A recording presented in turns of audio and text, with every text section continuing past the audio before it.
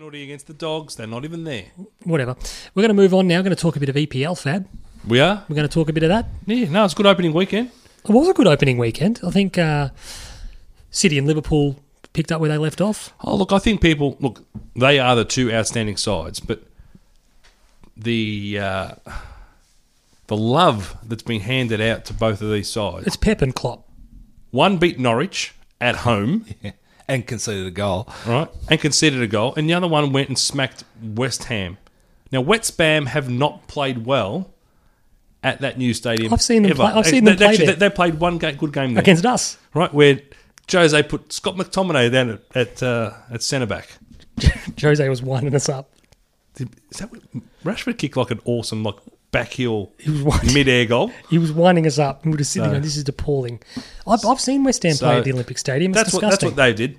Arsenal, everyone's going to go, great finish by Aubameyang. You're giving they Arsenal... went and played Newcastle, who are a championship side. You're giving Arsenal no credit. I will give Arsenal some credit.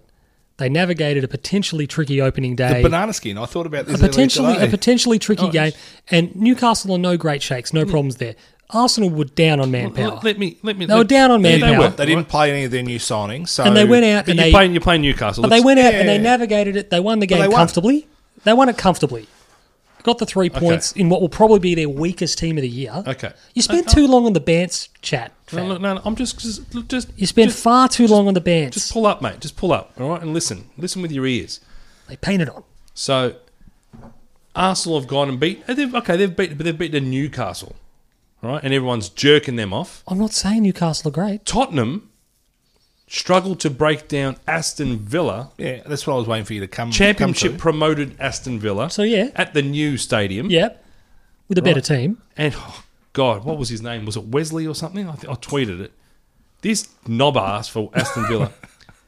Your job as a number 9 when your team doesn't have the ball. When you do get an opportunity, hold it up. Do something. Apply some pressure. All he did was flap his arms about and complain about the service. Mate, you're not Richo. give them some bloody relief. Yep. Right? Because they did so well to hang on for whatever it was, 75 minutes. So Spurs, piss easy game against So why are you giving Arsenal no credit for navigating... Everyone's got all this credit, and yet United have been... But why are you giving Arsenal no credit for a potentially tricky game away? They do what they need to do. It's Newcastle, mate. They'll get relegated. But they comfortably beat them.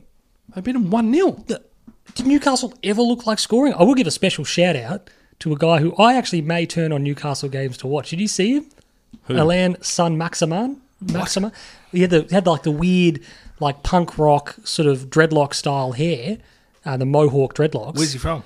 France. Yeah. And he's just he's fucking all over the shop. Like, you don't know what you're going to get. He's a classic Newcastle. He's a classic lower tier player where you just buy him and go, I don't know what he's going to do. Just put him out there. So he's going to have a couple of games where he just lights it He'll up. have a couple of games where he's unplayable. Yeah. And the vast majority he'll be just atrocious. Love it. But he did a couple of things where he was running and you're like, yeah, you're quick. You're real quick. Where are you going? So I'm looking out to see. So what's his name? Alain, it's French. I hate mangling it. Saint-Maximin. Okay. So it's Saint-Maximin, but Saint-Maximin, I think is how you say it. But no, he looks like he's box office. And one of those lower level teams that he's just like, what the fuck is this guy going to give us today? Yeah. So I'm getting to my point of everyone was getting excited about everyone's performances when, to be honest, I don't think Liverpool were great at the first half, and then Norwich had their chances early on. If they weren't. They're always expected to get thrashed. City did what City do. It's the gradient kit, man. So the hardest game of the weekend was United versus Chelsea. Didn't you say that the first 20 minutes Chelsea had played great? Yes. And then they sat there and thought, fuck, we're 3-0 down. No, they weren't 3-0 down then. So they played, look, credit to Frank, and we once again found, I hate saying this. Didn't he kick 3 goals in the first 20 minutes? No. Oh, okay. I wish. So... Like Chelsea had a not a strong team, and I honestly think after watching them play, they are going to battle. Yeah, and is that because they haven't been able to transfer? Yes, Is that ban really they've just got no quality. They've got no outstanding quality. Yep, really. They were missing a few players. They absolutely were missing some players, and look, we were both impressed by Mason Mount, particularly early in the game. His opening 15 minutes, I thought this kid's going to bury us. What's his name? Mason Mount. So he played at Derby on loan. He's a Chelsea loan player last year. He's come back under Lampard, who coached him at Derby. Oh, yeah. And look, they started Where does off... he play? Midfield. They started off, they were very energetic, and they were doing the Klopp gen press, really aggressive pressing. I said to Fab, I go, if they don't score, they're cooked. Yeah. They got 20 minutes to score, and if they don't, we can get them. Which they were close to doing. Yeah, absolutely. But you got to be honest. But having said that, you had Tammy Abraham had his shot on the turn, which hit the post, and you go, well, he's hit the post, a nice turn, absolutely buried it into the post. Beyond that, we didn't really give them many looks where you thought, oh, Dave's bailed us out Emerson. there. Emerson hits the post.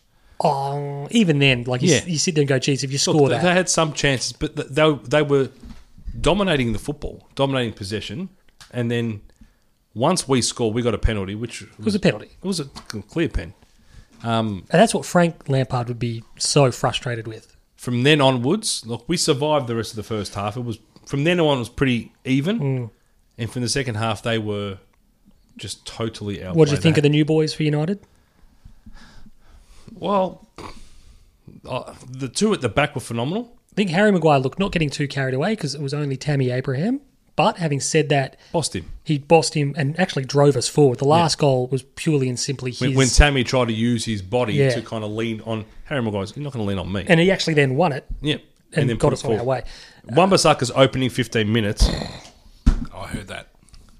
Unbelievable. Some United fans were accused of getting a bit carried away because for the first time in however long, for the first time since Wes Brown, we're just happy to have a fullback. Yeah. Like an actual fullback. He was fantastic, and you sit there and you think, yeah, you're probably worth the money. Yeah. Because you're going to fix a problem for 10 years. Yep. Potentially. And Daniel James, not enough. Like, he scored the goal, wasn't well taken. It was a nice run, though. It was like a good, energetic... And Pogba was phenomenal in the build-up to that. It was all... Because he had 2 assists, didn't ball busting. His ball for Rashford's goal was exquisite, but Rashford's we look okay at either end of the park. Forwards look a little bit... And that's why everyone keeps saying, oh, United, get rid of Lukaku, didn't sign it. I've never had an issue. Even with the whole Dybala thing, I've always been a big Jesse Lingard fan, and I think the fluidity of Martial, Rashford, and then you got academy kids behind him. Yeah, it's not overly deep, but I really like our forward options. Yeah. Did Mason Greenwood get on the park? Late, just to ruin my fantasy team. Oh, because he played and he scored. So you wanted a donut. So, but He's still only 17. The midfield for United is appalling, scaringly thin. There's nothing it's there appalling. besides Paul Pogba. Nothing. Fab and I were corresponding during the game, and you sit there and go, how could Ed Woodward, effectively the CEO of the club, be watching us play a club of our ambition and our resources, and sit there and go, we're going to spend £90 million on Paul Pogba, and we're going to surround him with Andreas Pereira, Scott McTominay, and like a fucking belt sander partner or something. Like, I just don't get it. Employee of the month. Fred. I don't get it. Like, you sit there and go...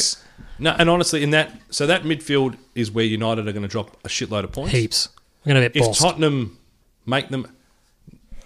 Christian Eriksen comes on, changes the game for Tottenham. They sell him there in a world of hurt because whilst I reckon they've got very good defensive midfielders, they don't have the number 10 unlock the door creativity where teams park the bus. I still think that we're going to be, and I spoke to you about this off pod, I think that we're going to be an entertaining team to watch in the sense that with expectations realistically aligned, we're not going to win the league and all that stuff.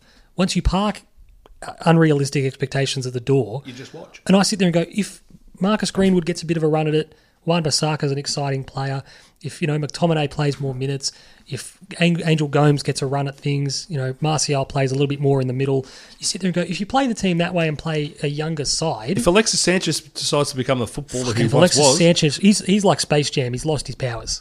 He's just dog shit.